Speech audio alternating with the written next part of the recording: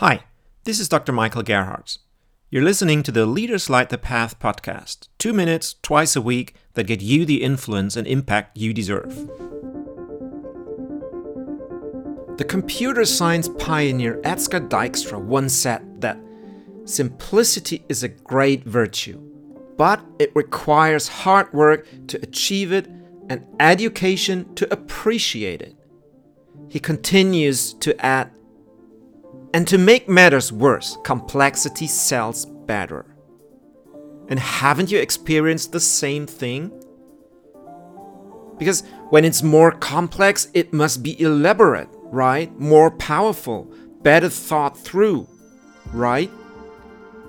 Only that it isn't. Because the only reason that it is so very complex is precisely because the team was too lazy to take it one step further, to invest the hard work to make it simpler, to educate themselves about different perspectives, to appreciate the connections that this education makes us see among the dots. Complexity, on the other hand, is deceptive. It suggests sophistication and hides the fact that the opposite is true. Moreover, if it's hard to understand, then it must be proof for how clever we are, right? But it's not.